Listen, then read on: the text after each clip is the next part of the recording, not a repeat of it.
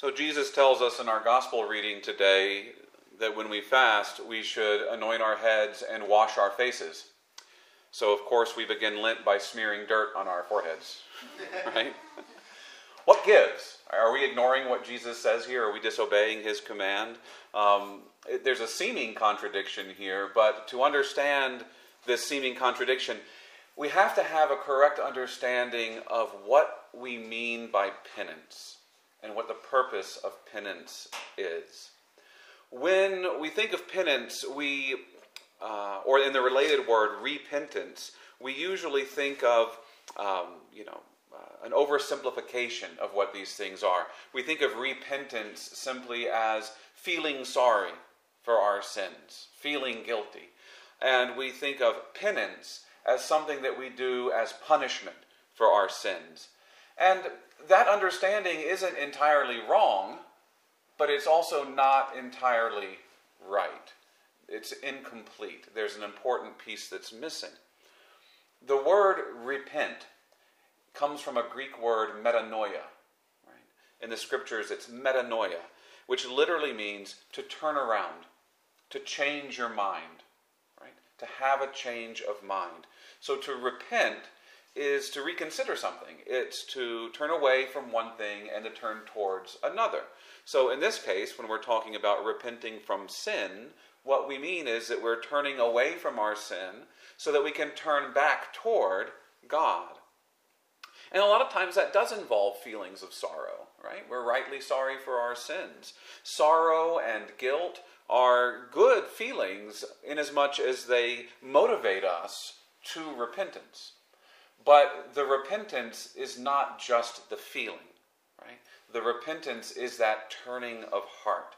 And it involves not just changing our minds, but sometimes changing our lives, right? It involves a conversion.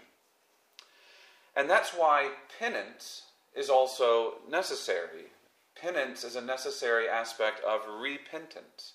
It's not just punishment for our sins. If that's all that penance was, then it would be fair of us to ask, why do I have to do any penance at all? Didn't Jesus suffer the punishment for our sins on the cross, right? Yes, he did.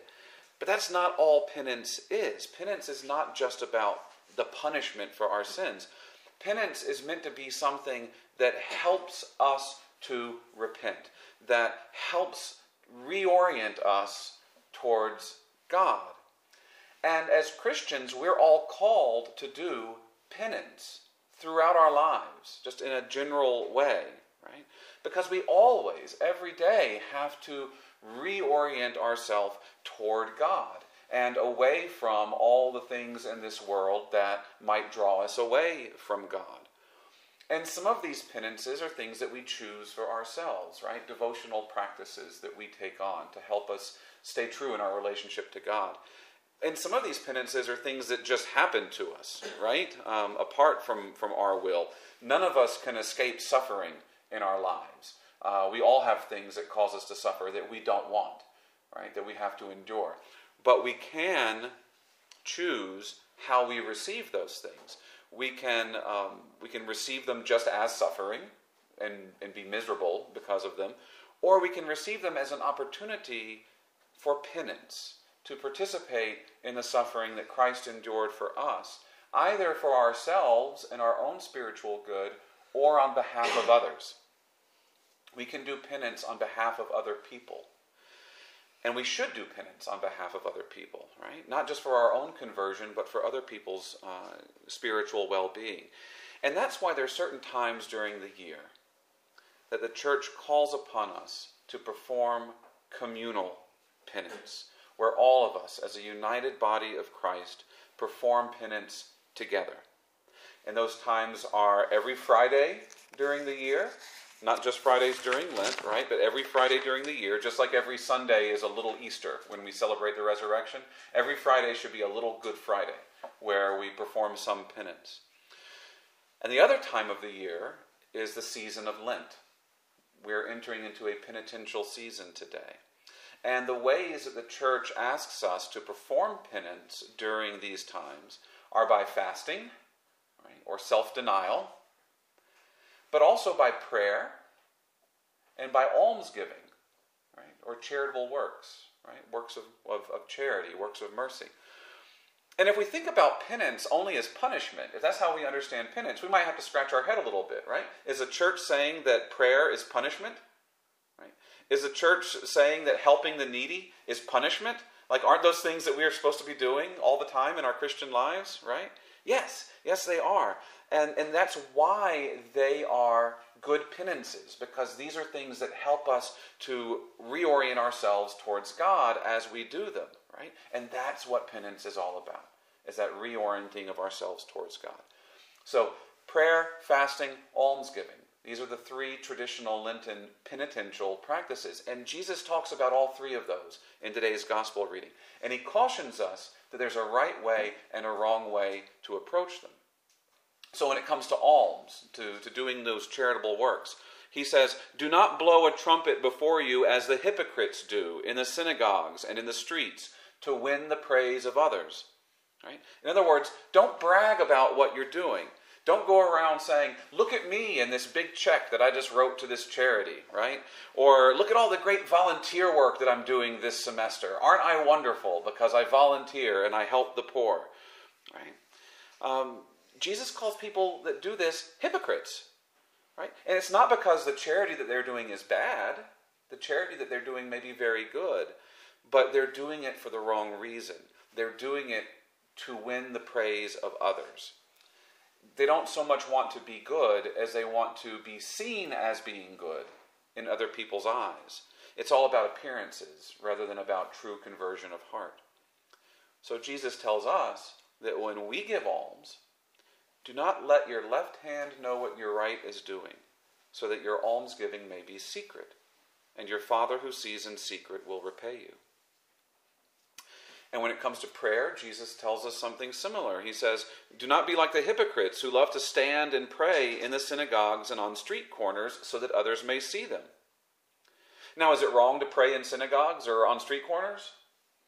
No, right? We're supposed to pray all the time.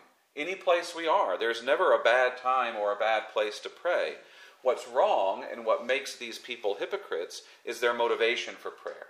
Again, they're praying just so other people might see them. It's not about being holy, but it's about appearing to be holy in the eyes of others. So Jesus tells us, when you pray, go to your inner room, close the door, and pray to your Father in secret. And your Father who sees in secret will repay you. Now, do we have to take Jesus' words literally here and keep all your prayer secret and keep all your good works secret and never talk to anybody or tell anybody that you're praying or doing these things, right? No, we don't have to take him super literally like this. You can talk about your prayer and you can talk about the charitable works that you're doing. In fact, it might be helpful to other people as a good example, and it might encourage them in their own spiritual life. What Jesus is telling us is don't brag about it. Don't brag about our prayer and our charitable works, right? Because that's prideful. That leads to pride. And pride is a very dangerous sin because that's the sin that tries to convince us that we don't need to repent because we're already good enough. We don't need God's mercy. That's why pride is so dangerous, because it's that sin that says you don't have to repent. You're already good enough. And that pride can take a lot of different forms. And that brings us to the final form of penance that Jesus talks about, which is fasting, right? Chiefly fasting from food, but also other forms of self-denial that we might undertake.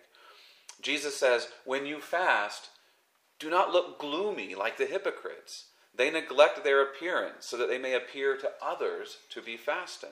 Right? They wouldn't wash their face, they wouldn't comb their hair, they'd go around with sad faces, and they'd moan, and they'd wail, and just make sure everyone knew how miserable they were. Why? So that everybody would know that they're doing penance and feel sorry for them. Right? Oh, look how miserable that person is. They must be doing some real serious penance. They must be doing some real serious penance. Right? That's another form of pride. Right? Whereas those who brag about their prayer might go around saying, look how pious I am. Look at all my prayer, right? And those who give alms might go about saying, well, look how charitable I am. Look how giving I am. Those who fast in this manner, they go about saying, look how penitential I am. Look how much I'm repenting, right? that's not humility. That's just another form of pride, because it still says, look at me, look at me, look at me. It's all about appearances and how we appear to the eyes of others. And we can do the same thing when we fast. If we complain all day about fasting, right? How many of you guys are hungry because you didn't have breakfast and you haven't had lunch, right? If we go around saying, oh, I haven't had anything to eat all day, I'm so hungry, right? Or when we use our hunger as an excuse to be grumpy towards others, right? When we let ourselves get hangry and start snapping at people, right? Because we haven't had anything to eat, right? That's a form of pride, because it just draws attention to ourselves and how bad we have it, right? Because we're fasting or whatever we're doing. So Jesus tells us, when you fast, anoint your head and wash your face, so that you may not appear to be fasting, except to your Father who is hidden. And your Father who sees what is hidden will repay you. In other words, when you fast, don't be grumpy, be cheerful, be kind. Accept those hunger pains, right? And that grumbling in your belly without complaint. Endure your suffering quietly and joyfully, and accept it as a share in Christ's suffering. And be gracious to other people. This is what Jesus wants us to do. This is the fast that he wants us to make. So, what about the ashes on our forehead, right? It's not there to be a mark of pride. It's not there to show off to anybody how pious we are, or how penitential we're being, right? Or how holy we are.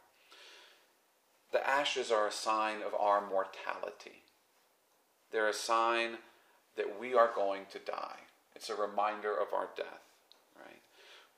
When we impose ashes, there are two prayers that we have the option of saying. The first is, remember that you are dust, and to dust you shall return. Humility comes from that Latin word humus, which means dirt or earth. And we receive these ashes on our foreheads as a reminder that God made us from the earth, and that one day we will return to the earth. We are mortal, and on that day we will have to give an account of our life before God. The second prayer that's given as an option when we impose ashes is repent and believe in the gospel. Right? The knowledge that we are mortal and we will die one day should lead us to repentance. It should call us to turn away from anything that's keeping us away from God, and to cling fast to that one thing that can save us from eternal death and lead us into everlasting life. And that's the good news of Jesus Christ. And that's why we wear ashes.